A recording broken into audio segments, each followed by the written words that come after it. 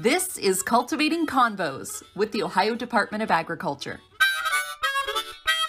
And it's fun to have everyone else kind of get a little insight into what we do. Dan, if you could send me a gram of gold. You all laughed at the beginning of this podcast when I turned my fireplace off. Shelby, let's wrap this thing up. And hi, everyone. Welcome to Cultivating Convos with the Ohio Department of Agriculture. Once again, I am Shelby Croft, the Communications Director here. Along with me, as always, is Megan Harshbarger. Hi, everyone. Thanks for tuning in. Happy to be here for another week of our awesome podcast. Today, we are going to be talking about a program called H2 Ohio. And I guess in one sentence, I'll just say H2 Ohio is Ohio Governor Mike DeWine's initiative to ensure safe and clean water for the entire state. So here to help break that down a little bit and give us an overview is H2 Ohio Program Coordinator Clark Hudson joining us today, and also Bob George with the Henry County Soil and Water Conservation District. That is a mouthful. Thank you both for being here. We appreciate it. Well, thank you for asking. So Clark, I first want to kick it to you. I guess just give us the overview of H2 Ohio. All right. Well, thanks, Megan. H2 Ohio is, as you said, the governor's kind of capstone project for conservation statewide. It involves all three of the Ohio Department of Agriculture, the Ohio Department of Natural Resources, and the Ohio Environmental Agency. So for the Department of Ag's part of it, we are focusing in Northwest Ohio in the Western Lake Erie Basin. And primarily for this first year, we're working in the Maumee watershed, which includes 14 counties in the very far northwest of Ohio. And we are also concentrating on practices on cropland acres. So that would be acres where corn, soybeans, wheat, forages are grown. Our focus is on better management of nutrients. H2 Ohio, from our perspective, is a phosphorus and nitrogen reduction program. We get some soil health benefits out of the practices that we are implementing, but primarily our goal and the whole reason for H2 Ohio is to help combat the phosphorus issues in Lake Erie and the phosphorus and nitrogen issues in the Ohio River and the Mississippi Basin. So our focus in Northwest Ohio obviously is phosphorus. So we are looking at practices that will reduce the export of phosphorus from our crop fields and our farm fields into the waters and lakes of Ohio and eventually into Lake Erie. Those practices can be cultural, those practices can be structural. And but ultimately, the first thing we really decided when we sat down about a year ago at this time or a little before that, and we met with soil and water conservation districts. We met with our conservation partners from commodity groups and environmental groups and came up with a strategy. We decided that the first thing we really needed to make sure every farmer understood was that, that they had a good nutrient management plan, that they knew what they had in their soils as far as by soil testing, and then what nutrients they would need to add to grow the crop yields that they were anticipating or attempting to grow. So we call that a nutrient management plan, and that nutrient management plan takes into account through a soil test what nutrients you already have in the soil, and then what nutrients you're going to add and from what source. So we've heard the last several years, we've talked about the 4 R's, the right source, right rate, right time, right place. I think Bob will correct me if I'm wrong on those, but essentially figuring out what source that producer wants to use and find the best way for them to get those nutrients in the soil where they're going to stay and not move off the fields. All right. Thanks, Clark, for that explanation. We know H2 Ohio can be a little complicated, but it is a program that is it's near and dear to our hearts here at ODA, and especially in our office. I mean, Megan and I both had such a big part, and Clark also, we organized those meetings last February for all of the producers up in Northwest Ohio, and the turnout was unreal. We had no idea what to expect, but the producers turned out, and it was so obvious how much they want to be part of the solution here. So I'm going to throw it over to Bob now, because Bob, you are the boots on the ground there in the Soil and Water District. You see what the interest is, and I know you're constantly telling us how busy you are. So just tell us about the situation that you're seeing. And first off, the success I'm going to talk about is in Henry County alone, we have almost 70% of our crop acres covered on H2 Ohio. And I think that is amazing for the Hendry County landowners and operators that have bought into this program and are being a part of it. As far as the program itself, it is complicated. It's gotten a little more complicated than we thought it was going to be, but also maybe in a good way.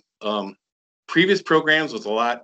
Guy would come in, sign up, cover crops. Okay, I'm going to put in 200 acres of cover crops. We'd tell him what he needed to do. He'd leave, walk out.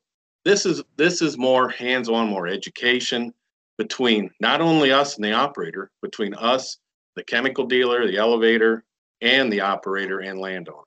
So I think in the next year, 2 years, 3 years, hopefully, that we can have this program. That I think there's going to be a lot of good education, not only for the landowners and operators, and also the dealers, but and that's what we've needed to do. What they're putting on, and I just talked to a guy yesterday. He said, "Well, we don't want to put on more than we have to," and I know that, I understand that, but I think sometimes they don't really know why they're doing it, and I think now there is kind of we are kind of liaison, I believe, between the dealer and the operator or landowner. And that's got to be a good thing, to actually know what's being put on out there. It's crazy. Like I said, 70% of our acres are in this program. We're getting all kinds of feedback from landowners. We're getting a lot of people. I mean, our office is busy with H2 Ohio. It's crazy because there's different steps you have to take as far as contracts and verification forms, and Clark knows everything I'm talking about right now. But it's also good for the district. I mean, we've never had as many landowners and people in our office as we have with H2 Ohio. The different practices is good. And like Clark said, it's really, there are different practices, but the understanding of nutrients and what they're putting out there, I think is going to really, it's come a long ways, and we've got further to go yet. And that's what we're seeing. We're seeing a lot of people that come in. We thought maybe, when we first started, well, maybe we can just, check, 25% of all the acres, make sure that they're following. Well, we're seeing, oh no, we need to almost check every field, because they might not be doing this or doing that. And we don't, and as a soil and water district and a representative of ODA, we don't want to pay for something that maybe they shouldn't have got paid for by not looking through the fields and their application and what practice they're putting on those fields. That's a really important point. And I actually want to go back to something you said early in your comments in talking about how this is a more involved program, that we're not just having producers put one practice on their field. I think I would love for you guys to talk about the fact that, we have 7 best management practices here, and it's really about tailoring those practices to the farm field that they're being placed on. And Clark, why don't you explain a little bit about how they can choose which practices to use? Yeah, sure. Certainly, Shelby. Obviously, the nutrient management plan, they're going to have that practice on every acre, because that's the foundation.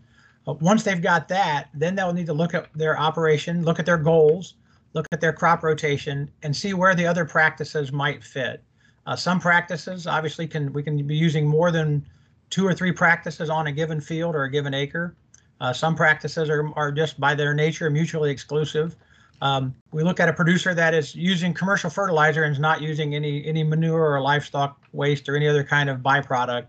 They're going to be looking at the VRT practice, which is the variable rate practice, which if they're doing soil testing at a small level where they're testing every 2-acre grid or a 6-acre zone, and then they're only applying the nutrients that they need on that zone. We have the technology now to adjust fertilizer rates as we drive across the field. It's all done by computer and geo-satellite positioning. So they can do that very easily. Another practice is subsurface placement of commercial fertilizer. So they can pay for that. They can do that practice. If they're doing the subsurface fertilizer placement using VRT, meaning that some parts of their field are not getting any phosphorus, some are getting a small amount of phosphorus, and some are getting maybe a larger amount, we can pay them for both of those practices. And the benefit we get is that we're seeing a great reduction in the total amount of phosphorus that's going out on that field. Another practice practice kind of combo that works really well together is the manure incorporation practice, along with our conservation crop rotations and our cover crops. In Northwest Ohio, a lot of the fields are currently have been in a 2-year rotation, corn and soybeans. and there's not really a good time to put manure on that. They're applying their manure after harvest in October, November, when it's marginal at best to get that manure on and get it worked in, and so it doesn't go off the site. Or at worst, they're applying it in December, January, February, maybe on a cover crop, maybe not. But by using the conservation crop rotation, we're reintroducing small grains, wheat, barley, rye, into that crop rotation. They're harvesting that in July. So now they have the best time of year, we believe, that late summer, July, August, early September timeframe to apply their manure, either inject it directly into the field or incorporate it. So it's much lower risk of that manure and the nutrients in that moving off the field and into our waterways.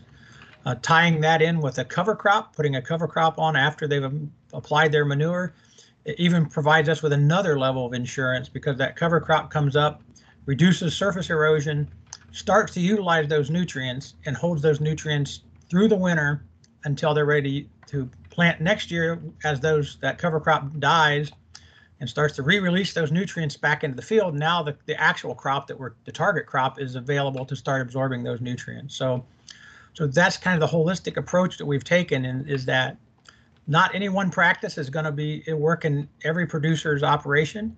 The producer can pick and choose what practices they want to use, what fits best for them, and they're going to be different on different acres. So they can pick and choose acre by acre, field by field, essentially. Yeah, and I would say, of course, this is new to everybody, even, us involved in planning a lot of this. And, we've been talking and educating ourselves and planning to participate in H2 Ohio for, over a year now.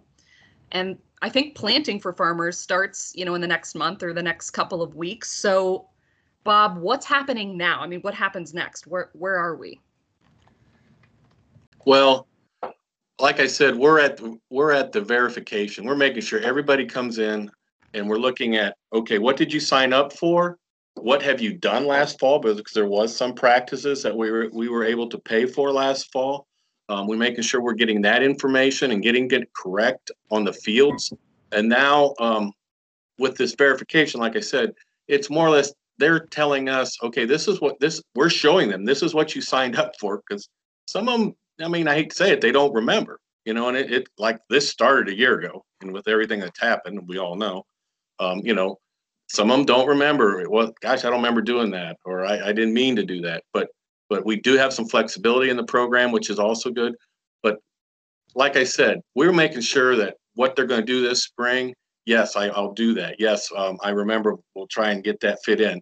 And then after they get done planting season, then they will come back into the office, and we'll actually go through all the fields that they did and what they did on those fields, especially with nutrient management. You're talking VRT, placement of phosphorus. Those would be the main two things that we're talking about. One of the things that I will say too, and I don't mean to overstep my bounds here, but I was not a big believer in the nutrient management plan. I mean, I've been with Soil and Water for a long time. I'm sure my employees say too long, but never, Bob, never. but I've seen nutrient management plans by another agency, and it looks like it's the Encyclopedia Britannica. They're I hate this. What am I going to do with that? I think a lot of guys may throw it up in the corner and never look at it again. I think ours are more usable, and I think that is our education tool. That is our subject book that we are using with these guys. And I will say, I was not a big believer in nutrient management plans. I thought guys wouldn't look at them, but we use them all the time. And this is what they signed up for, and that's what that nutrient management plan is, and they need to follow that nutrient management plan to get their dollars. So, Bob, we're going to roll you out anytime we need to promote a nutrient management plan. We're taking Bob on the road with us. You would not have wanted to do that a year ago. I was not a big believer in them, but now I see the use of them, the use that they can be a very good tool when we're talking to farmers. Absolutely. I know that everyone involved in this program has said, it's the baseline. It is the start for everything that we are doing and building on with H2 Ohio. So good to hear you say all of that. Definitely. Clark, we're talking about just how well all of this is going with H2 Ohio and how much interest we have. And yay, we're talking about expanding it. myself and our other statewide staff for H2 Ohio kind of have shifted. Our goal, as we said, was to have this in the entire Western Lake Erie Basin, and ideally, within a year or two, is to be across the whole state with some form of H2 Ohio. So our plan right now is to expand to the remaining 10 counties in the Western Lake Erie Basin. And now if you look at a map of watersheds, and I know a lot of folks, maybe the listeners have a concept of what a watershed is. Our watersheds don't follow county boundaries, but our soil and water districts do. So when we launched this program, we decided that we would launch it county-wide. So we do have some of our sign up in some of our fringe counties that are going into other watersheds already. But primarily the 14 counties that we currently are in are the Maumee. The remaining 10 counties, which essentially is the Sandusky River watershed in north central Ohio, we'll be doing all of those counties. So we'll be moving into other watersheds on the edges of that as well. But we'll have hopefully by the end of this year, we will have at least nutrient management plans being developed in those next 10 counties. And then ideally, of course, obviously, all this is contingent on state funding. This is a state program. It doesn't have federal funding involved in it directly. So as long as we have funding available, our goal would be then to continue to expand across the whole state. Obviously, in Northwest Ohio, the key is phosphorus reduction. As we move into the southern part of Ohio, as I said, in the Ohio River watersheds, nitrogen is probably more of a concern because of the hypoxia zone in the Gulf of Mexico. So it's not going to look the same in every watershed or in every county as we go across. We are going to try to tailor this program to fit the actual needs of that county or that watershed or that district or region. So that's another interesting part. We kind of get to start over our planning every time we move out to somewhere else. We're trying to learn this as we essentially. A year and a half ago, this program did not exist. We built it almost from the ground up. We did have some, input from our federal partners and things they saw that worked and didn't work. But ultimately, we are still, the first 14 counties. The benefit is they get to participate sooner than others. The downside is they're kind of like our guinea pigs. So we're learning every day how to implement a program of this scope and size, which again, as you mentioned, blew us away last year. We were hoping for maybe 20%, 10%, hopefully 20% of the watershed. And as Bob mentioned, some counties were at close to 70%. Basin-wide, those 14 counties were at over 40% of all of the cropland acres are enrolled in one form or another in H2 Ohio. Wow. So we were, just ecstatic, first of all, but blown away. But then once we got that sign-up numbers, so we gotta get moving because this is going to take a lot of work to get this all done. Yeah, Clark, I think you kind of spoke about a segue we could use is how do we measure H2 Ohio's success? And is that just something that's going to be a longer period of time where we're looking at this? Or are we soil sampling? I mean, where do we see it? Well, ultimately, there's lots of measures of success. The first measure of success, especially in a voluntary program, is adoption. As Bob mentioned, we probably cannot continue to pay producers cost share, assistance indefinitely. So the real goal of this program is to educate them to where they see that they can produce the yields they need to remain profitable using less nutrients. We'll also measure the total amount of nutrients that are produced or purchased and brought into the watershed. So we will see if we see a total reduction of phosphorus that's being applied. That's a measure of success. A better water quality in Lake Erie. That's probably our number one goal because that's the one that makes the local news, the state news, and the national news when we have a situation in Lake Erie. So none of those that's going to be the hardest because it's not going to happen overnight. We have started this program. We started some practices last fall, but ultimately we're not going to have an entire first year of practice implementation until next spring. So that's just our first year is going to go all the way through next spring.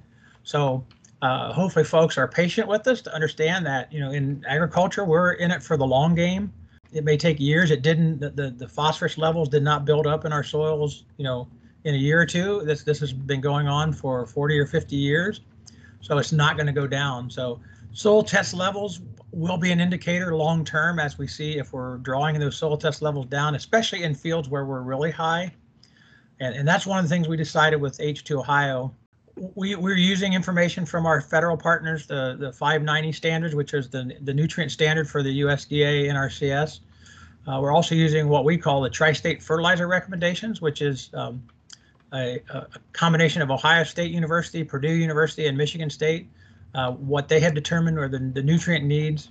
And we have decided that if you're above a certain level, and that level for phosphorus is 50 parts per million under one testing scheme, we're not going to pay you to put any more phosphorus on. You're not going to, those acres are not going to be eligible for any additional application. So long term, we hope that will help us draw down those nutrient levels. But yeah, there's lots of ways we're going to measure this. Some of them could be fairly quick over the next year or two. Others may take several years before we can determine whether they work. And I'll invite Bob to chime in on that if he'd like. Yeah, Bob, I'd love to hear what you have to say.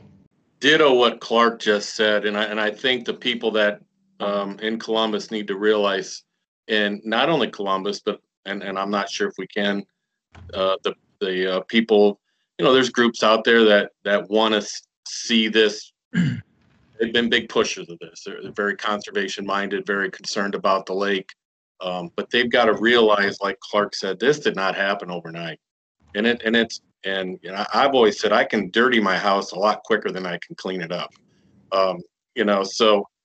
And I think it's the same situation here. And that's why I think, and we can't continue to cost share on these things for years. Education is so key to make sure these guys grab a hold of these practices and how they operate their farms and take it to heart that, yeah, this is how we need to do things now to clean up the lake and so forth and so on. And it's also, and we also got to remember, it's got to be economic. It's got to be an economic advantage or economically plus for them to do this. I mean, that's all. I've been a long time. Like I said, when you talk about economics, that drives things, but it's a different time too with the lake situation. Absolutely. Well, I could sit here and talk H2 Ohio all day. I think all of us can. It's a lot to talk about. Thank you guys so much for being here with us today. Clark and Bob, really appreciate it. Thank you. Thank you for the opportunity.